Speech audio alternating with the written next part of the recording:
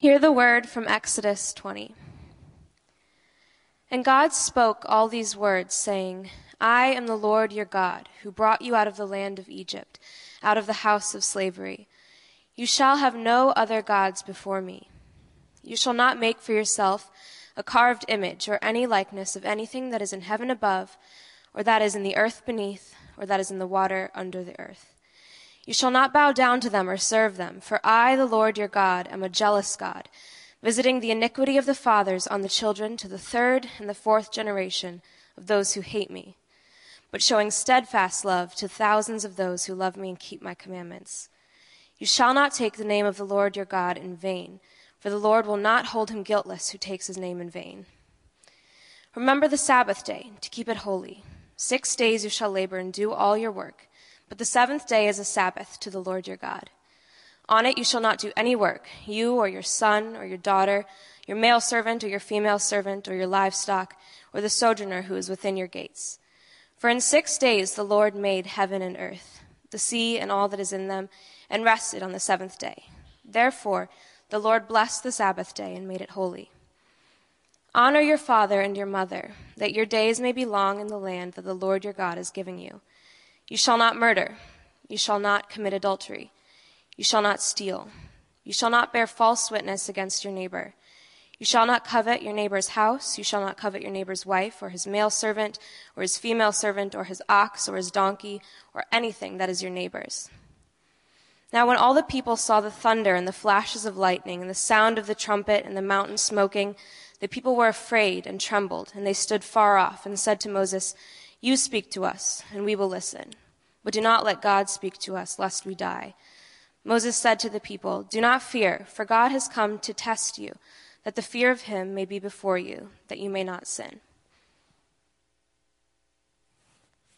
Well, good morning. It's good to be with you this morning. For those of you who don't know me, my name is Ryan Silhavy, and it's my honor and my joy to serve as one of the pastoral apprentices here at Evanston Bible Fellowship. Basically, that's a fancy way for me of saying that I'm learning to become a pastor by engaging in ministry in this local church, and I'm very thankful to be up here.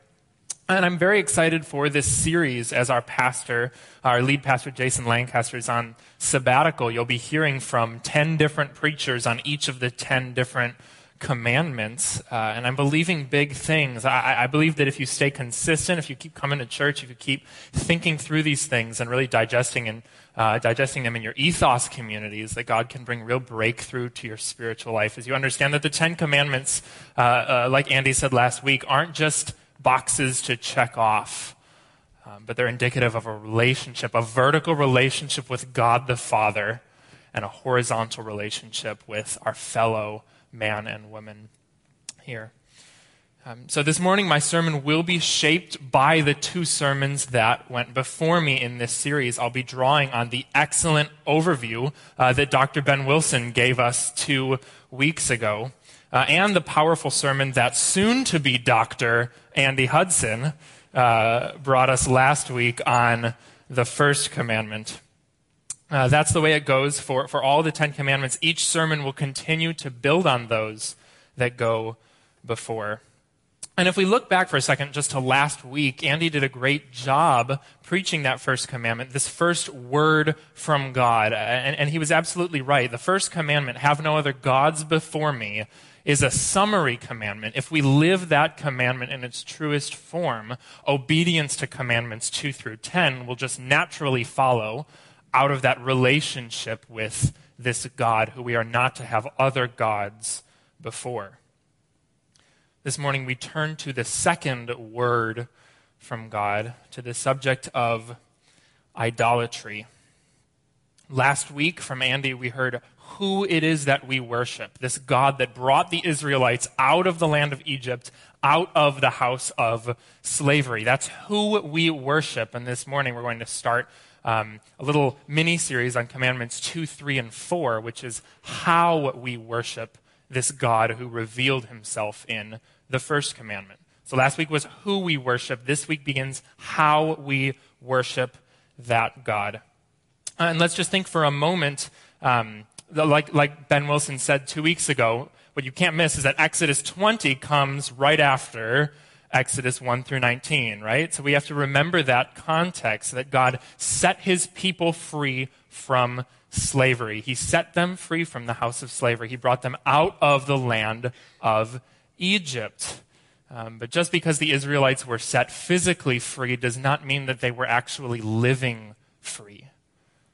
Just because God set them free physically from slavery, from physical slavery, doesn't mean that they were set free from spiritual slavery, from the idols that enslaved them. So here we turn to this subject of idolatry, and the Ten Commandments come at a time where God's instructing his people that they not only need to live physically free as God set them free from Egypt, but spiritually free, worshiping God alone above all other gods. So this morning, our sermon text, as Isabel just read, comes from Exodus chapter 20. If you want to turn there, we'll start in Exodus 20, verses 4 through 6. Exodus 20, verses 4 through 6. Before I read the text, though, let me just pray for all of us. Let's pray. Father, I thank you for this church. I thank you for all these people. I pray that you would use me and use my words and transform them into words from you. God, may I speak with authority, with truth from your word. And I pray that whatever barriers have been set up for your people here this morning, whatever barriers are in the way of hearing from you, I pray that you would just take those down, God, and enable everyone in here to hear powerfully from your word. Pray all these things in Jesus' name. Amen. Exodus 20, starting in verse 4. It says, "You shall not make for yourself a carved image or any likeness of anything that is in heaven above, or that is in the earth beneath, or that is in the water under the earth. You shall not bow down to them or serve them. For I, the Lord your God, am a jealous God, visiting the iniquity of the fathers on the children to the third and the fourth generation of those who hate me, but showing steadfast love to thousands of those who love me and keep my commandments." This morning, in the time remaining, I'd like to speak to you from the subject heading, Have No Idols. Have no idols. And here's where I'm going. Here's this big overarching idea. If you're a note taker, you're going to want to write this down. I'll keep coming back to this. Here's where I'm going. Only God can hold the weight of our worship. Only God himself can hold the weight of our worship. Our worship is heavy, and only God himself can hold the weight of our worship. This morning we're going to walk through 4 questions, the answers to 4 questions to go further into this topic of idolatry and to recognize that only God can hold the weight of our worship. 5 questions to recognize only God can hold the weight of our worship. So let's turn to this first question. And the first question is this: what is an idol? What is an idol? What do we mean when we say that word? And in order to answer this question, we have to look a little closer at our sermon text this morning. Take a look at verse 4. God says, "You shall not make for yourself a carved image or any likeness of anything that is in heaven above, or that is in the earth beneath, or that is in the water under the earth. You shall not bow down to them or serve them." So right off the bat, we see clearly that idols are created things. Idols are created things that are meant in some way to try and represent God. But because they were created by God, they can't represent God in his truest form. We shall not make for ourselves a carved image or anything that represents God. And really, the definition of idolatry is bound up in the definition of worship. In verse 5, it says, "You shall not bow down to them." these idols or serve these idols. And bowing down and serving are very worshipful actions. So in order to get at what idolatry is, first we have to settle what worship is. And there's many definitions of worship out there, but I'd like to read one to you. Harold Best, in his book Unceasing Worship, states that worship is the continuous outpouring of all that I am, all that I do, and all that I can ever become in light of a chosen or choosing God. Worship is the continuous outpouring of all that I am, all that I do, and all that I can ever become in light of a chosen or choosing God. I know that's a little long, but notice from that definition that worship is a continuous action. We often think of worship as what happens in this space in church on Sunday mornings. We call this a worship service. But it's not as if our worship begins when we walk through these doors and ends as soon as I finish the benediction, but rather we are continuously and constantly worshiping. The question is not, am I worshiping, but what or who am I worshiping in this moment? We are always worshiping. Humans were created by God to worship. So every type of person on this earth is worshiping. The question is not whether they're worshiping, but what or who they're worshiping. What or who they're pouring all that they are and all that they do and all that they can ever become. What the direction of that worship is. In this sense, Bob Dylan is exactly right in his song, Gotta Serve Somebody, right? He says, you're gonna have to serve somebody. Yes, you're gonna have to serve somebody. Well, it may be the devil or it may be the Lord, but you're gonna have to serve somebody. Worship is constantly, continuously happening. So notice that the purpose of this gathering, of our worship service, when we gather as believers in the risen Lord Jesus Christ, we're not starting to worship after going Monday through Saturday without worshiping.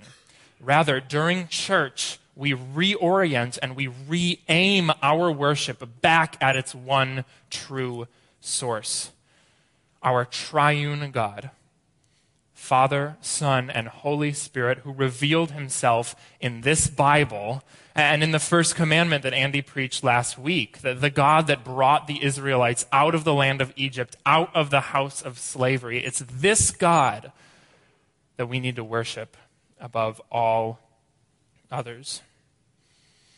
The purpose of Sunday worship is not to start our worship, not to restart our worship, but to re-aim our worship that has been happening continuously back at its one true source.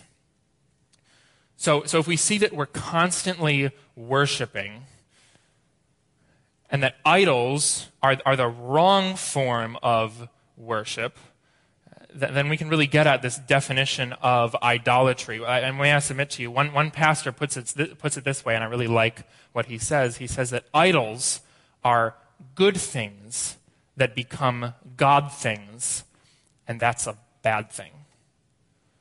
Idols are good things that become God things, and that's a bad thing. So if idols are things that were created by God, remember back in Genesis 1, God saw the things that he created, and he said, it is what?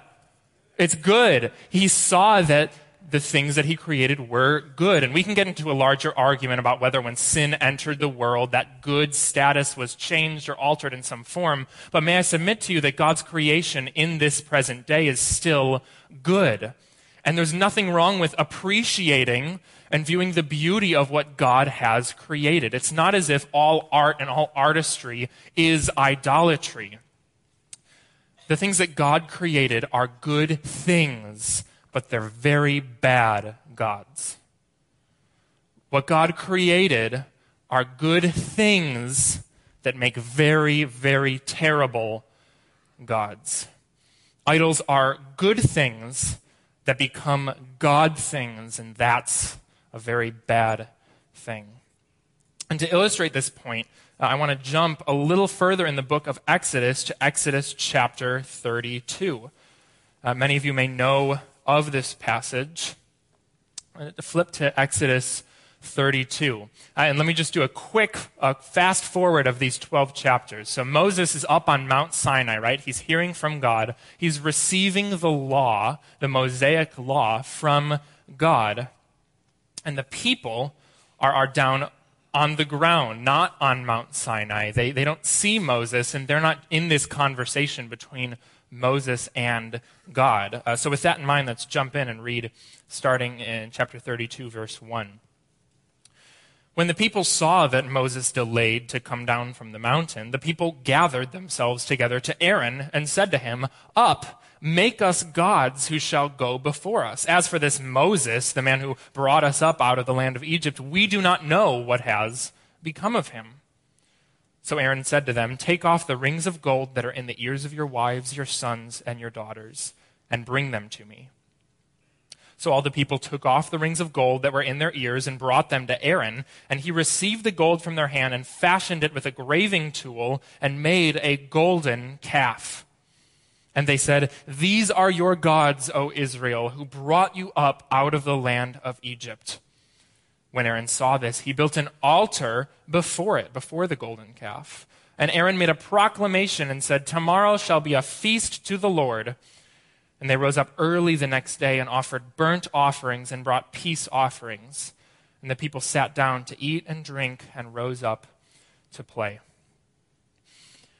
Now, when Christians read this text, when they read the golden calf account, I believe that we can make, as Christians, as well-meaning Christians, mind you, we can make two mistakes when we read this passage. The first mistake is we can say, "Foolish Israelites, silly Israelites, you just heard from God. You just saw what God did in your life. Why did you go and make a golden calf and construct an altar and to put out offerings before this golden calf? Why would you do that, Israelites?" When really, as Christians, we forget that we can go home from Sunday worship and start worshiping our idols like that. It doesn't take 40 days, like Moses was up on Mount Sinai, for us to turn to idolatry. We can turn to idolatry much quicker than in 40 days, in 40 minutes, in 40 seconds. If you're like me, idolatry can happen very quickly, and you can end up in this place where you ask God, like, where am I? How did I get here? It's idolatry. It's worshiping the wrong things instead of the one true source of our worship, who is God.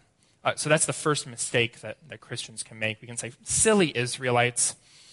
And the second mistake is that we can look around our houses and our apartments and our cars and everything, and we can say, well, I don't have any golden calves around. I didn't build any altars to a golden calf this morning, so I'm good. I'm all set. I don't commit idolatry. There's no golden calf in my life.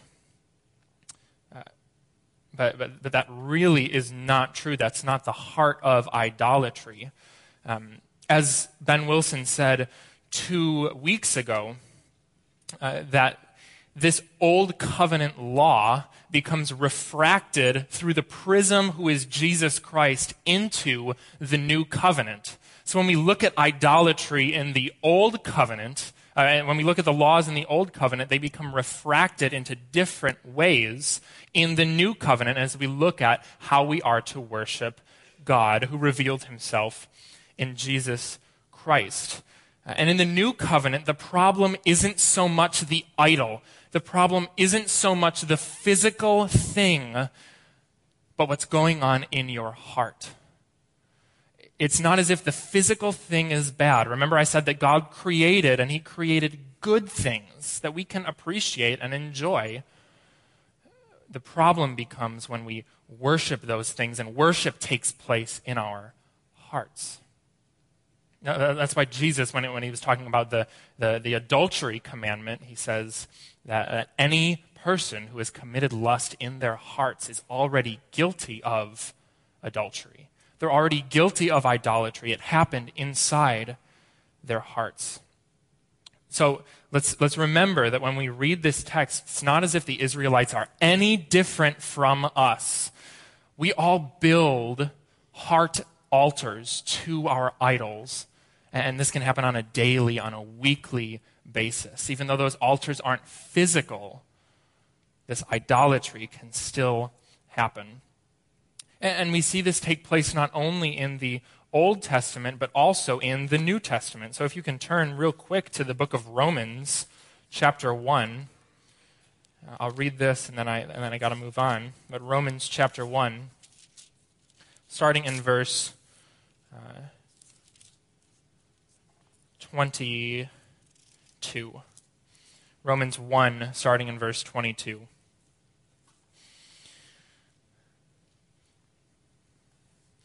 It says, claiming to be wise, they, representing unbelievers, they became fools, and they exchanged the glory of the immortal God for images, idols, resembling mortal man and birds and animals and creeping things.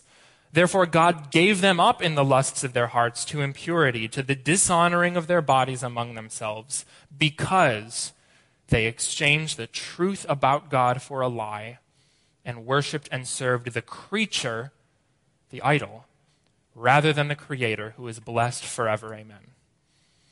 So not only is idolatry taking place in the Old Covenant, it's also taking place in a very real sense in the New Covenant and in our lives. So in answering the question, what is an idol? An idol is a good thing that becomes a God thing, and that's a bad thing. Idols are good things that become God things, and that's a bad thing. So our second question this morning is, what are examples of idolatry today? What are examples of idols today? If idols were golden calves 3,000 however many years ago, what are examples of idols today? And to take a look at that, we have to think back to that passage in Exodus 32. You don't have to turn there if you don't want to. But we have to think about this. So you've got to ask yourself, why did the Israelites forget about God and start to worship this golden calf? And the answer is long and it's complicated, but remember that the Israelites were in slavery. They were in Egypt under the tyranny of the Egyptian people. They were enslaved. And then God promised that he would set them free and sent Moses to set them free from their physical slavery. And God followed through on that. He set them free, and he set them free into the marvelous land of the desert. God set them free into the desert, and instantly, as soon as they get out, they're like, we had stability back there in Egypt. We had homes, we had possessions, and now we're out here in the desert. God, what are you doing? And they turn to Moses, and they're like, Moses, why did you set us free? We want to be back in the land of Egypt because we're in the desert. There's a lot of unknown. There's a lot of fear. They don't know that God will provide for them. And when Moses ascends to Mount Sinai, he's gone for so long that they start to fear. They don't know. They say, I don't know what has become of this man, Moses. They fear that God will provide for them. So to try and get out of that, they sacrifice to an idol. They doubt and they fear. They doubt God's provision for them. And notice what happens. They build this idol, this golden calf, and what do they build it out of? The gold that God gave them. The Bible says in the book of James that every good gift is from above. The Israelites weren't rich people. They didn't have a lot of gold. So Aaron says, take off the gold that's in your earrings and let's get it together from all of the people and then construct this idol, this golden calf. Notice that idols happen when we use good gifts in bad ways. The gold was a good thing, and in order to try and get out of their circumstance, they made it into a God thing and started sacrificing to it. So my question to you is this: if the idolatry of Exodus 32 is wrapped up in fear, what do you fear most? What do you fear most? What are you doubting about God's providence for your life? Because odds are, if you invest so much of your time and energy, if you pour out all that you are, all that you do, and all that you can ever become in light of what you fear, you'll turn that fear into an idol. So that's one aspect of idolatry today. It's bound up in fear. And if we turn now to the New Testament, back to the New Testament, to the book of 1 John, close to the end of the Bible, right near Revelation, right before that. If we turn to the book of 1 John chapter 2, we'll see a passage that I think sums up a lot of idolatry. So there's that aspect that's based on fear, but in 1 John 2, I believe we'll see the idolatry of our hearts. So 1 John 2, starting in verse 15. 1 John 2:15. John says, "Do not love the world or the things in the world. If anyone loves the world, the love of the Father is not in him. For all that is in the world, the desires of the flesh and the desires of the eyes and the pride of life is not from the Father, but is from the world. And the world is passing away along with its desires, but whoever does the will of God abides forever." Take a look in verse 16 at the three categories which I believe sum up a lot of our idols. For all that is in the world, John sums up all sin, all idolatry in these three categories: the desires of the flesh, the desires of the eyes, and the pride of life. So let's walk through these three categories real briefly. The desires of the flesh. These are things that are designed to make us feel good. The desires of the flesh is all about feeling physically good.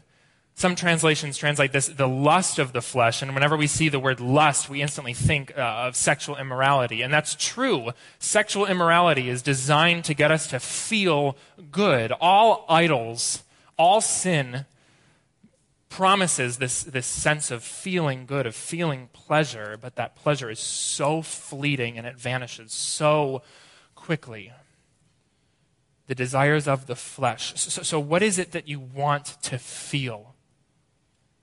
What is it that you want to feel? Because those things that you want to feel good in your body, are likely idols.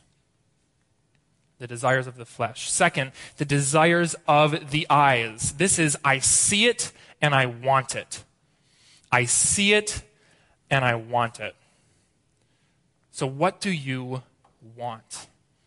These aren't material possessions. And notice, we can spend hours and weeks and days, I can do this too, spend hours, weeks, and days perusing the internet for all these things that we can't afford and that we don't really need.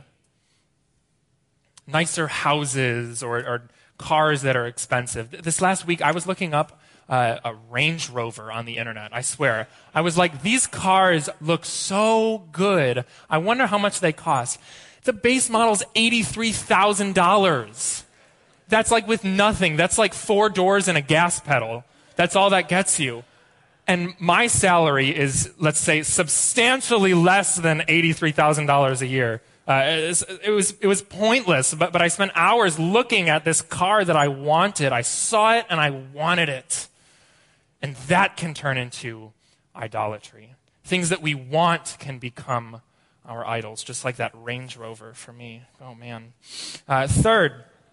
Third, the pride of life. So we've had the desires of the flesh, I want to feel. The desires of the eyes, I see it and I want it. And the pride of life, I want to be. I want to be loved. I want to be admired. I want to be adored. I want to be worshiped, ultimately. Who do you want to be apart from who God has revealed for you to be? Who do you want to be? Because we're right close to Northwestern University, and students that come to Northwestern University, if I can just talk to my friends who are students, we come out of this land of being promised that we'll do all these amazing things and we'll become these amazing people and we'll change the world and we'll do this, that, and the other thing. And these are good aspirations, and I want to encourage you to keep pursuing excellence, godly excellence in your work, in your studies, as long as you don't take the credit for it. The pride of life is all about who you want to be, and as Christians, as people in Evanston, as people who are doing well and doing good things, we can so often take the glory for ourselves. So which one sticks out to you? I can't go and list all of the idols. I don't have time to do that. I'll run out of time. If I listed all of the idols in the 21st century, I'd be here until Easter, which is a few weeks away. But these categories, I think, are revealing the areas in our hearts which engage in idolatry. So which area sticks out to you?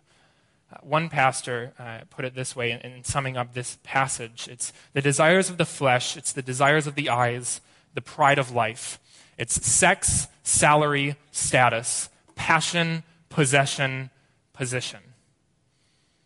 Which of these areas sticks out to you? Where are your idols today? So let's turn to our third question this morning, and that's, what is the result of idolatry? What is the result of idolatry? And to answer that, we have to look back at the second commandment in Exodus 20. We've got to look back in Exodus 20, starting in verse 5 this time, starting in verse 5. Exodus 20, verse 5. You shall not bow down to them or serve them, for I, the Lord your God, am a jealous God, visiting the iniquity of the fathers on the children to the third and the fourth generation of those who hate me, but showing steadfast love to thousands of those who love me and keep my commandments. That sounds really harsh at the end of verse 5. God's a jealous God, and he says he will visit the iniquity of the fathers on the children to the third and the fourth generation of those who hate me. And let me tell you, idolatry has consequences. Our idols have consequences. And this passage, this verse, is a warning primarily to parents. This is a warning primarily to parents. God says he's visiting the iniquity of the fathers on the children to the third and the fourth generation. And parents and aspiring parents and spiritual parents, even if you don't have children, if you're invested in the life of this church, you're a spiritual parent to people of the younger generation like me. Know that your idolatry has consequences. And that if we worship idols instead of our God, that will result in consequences to the third and the fourth generation. Idolatry has consequences. But know that the blessing on the second half of that verse, in verse 6, far outweighs the curse in verse 5. God says he'll visit the iniquity to the third and the fourth generation for those who hate him, but in verse 6, showing steadfast love to not just the third and fourth generation, but to thousands of those who love me and keep my commandments. So the blessing far outweighs the curse. And when we look at what the result of idolatry is, I want to say one thing, and that's this. If you idolize, you will demonize. If you idolize, you will demonize. Let me give you an example. If idols are good things that make really terrible gods, let's just take an example. If you are married and you worship your spouse, if you expect your spouse to be God, to be perfect, to be all-knowing, to be all-loving, to be always there for you in every sense of the word, if you put your spouse on the throne, ultimately, you'll demonize your spouse. You'll hate them. if you expect your spouse or your future spouse, I know today's Valentine's Day, I know a lot of people are thinking of their future spouse, right? These can turn into idols too, but I won't go too far into that. If you idolize your spouse, you will demonize them. You'll hate them. Because it's unfair to that person for you to worship them. It's unfair for your husband or your wife to worship them because only God can be God. Only God can be all-knowing. Only God can be all-loving, all-sovereign, all-good, all-pure. And we can't expect our husbands and our wives and our future husbands and our future wives to be God. It's not fair. Only God can hold the weight of our worship. If we put anything else on that throne, that idol will enslave us spiritually and will also demonize that thing or that person in the end. This is true for every relationship, every idol. If we worship our children, if we put our children on the throne and we pour out all that we are, all that we do, and all that we can ever become to serve our children, I know children are good things, and blessed is the man and woman whose quiver is full of them, right? That's true. Children are good things, but they're really bad gods. If we worship our children, we'll ultimately hate our children because only God can live up to the expectations that he set out in his word perfectly. Idols are good things that become God things, and that's a bad thing. If you idolize, whatever you idolize, ultimately you will demonize that person, that thing, that relationship. And this is not only true for people, this is true for even our careers. If we worship our job, if we pour out all that we are and all that we do and all that we can ever become to our job, we'll hate our job. We'll demonize it. We'll hate going to work. Because work is a good thing that God created, but it's a really bad God. And if we worship work, we'll hate work. If we worship our spouse, we'll hate our spouse. If we worship the gods of self-love and this raising up of self, if we're bound up in the pride of life, if we want to be worshipped, and we look for that in all the wrong places, in social media and in this and that and the other thing, we'll demonize even ourselves. If you idolize, you will demonize. So fourth, if we look at this fourth question this morning, that's this. Our fourth question: what do we do about our idols? If all this is true, what do we do about it? What do we do about our idols? And to answer this, we have to turn back to the New Testament. I'm sorry, we're flipping all over, to Colossians chapter 1. Colossians chapter 1, verse 15. So if idols are good things that become God things, if idols are graven images that we are not to worship, what we have to do about our idols is we have to replace the image. If idols are false images of God, in order to fix our problem with idolatry, we have to replace the image. Read Colossians 1:15. It says that he, Jesus Christ, is the image of the invisible God, the firstborn of all creation. We see that Jesus is the image of the invisible God, and all these idols are just nothing but false images of God. And when we worship them, we're worshiping the wrong thing. We're worshiping false gods. We have to replace the image of our idol with the image of our Savior, Jesus Christ. Jesus is the one image of the invisible God. And what we do about our idols is we replace that image. And you might say, how do I do that? How do I replace the image? Well, in passages like Colossians 3, if you turn the page, and Ephesians 4 and elsewhere in the New Testament, writers like the Apostle Paul says that we have to put to death what is earthly in you.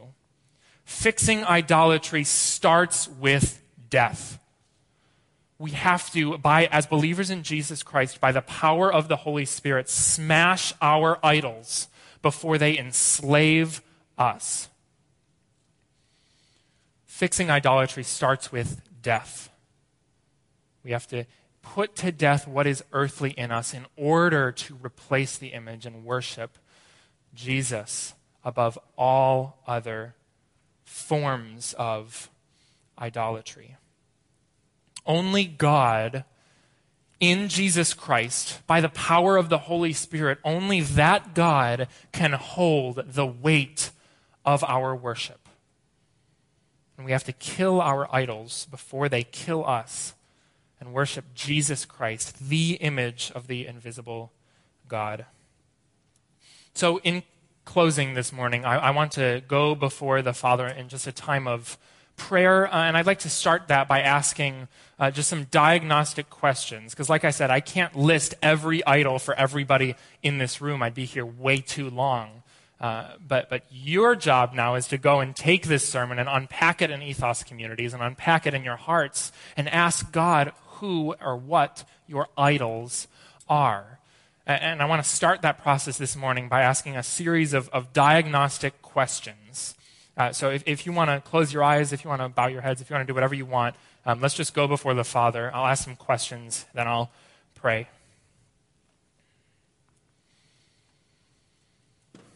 Who do you worship? What do you worship? Who do you pour out all of who you are and all that you do and all that you can ever become to serve and to support? What's the first thing you think about in the morning and the last thing you think about before you drift off to sleep? What is your biggest fear? What are you running from? Are you running from God?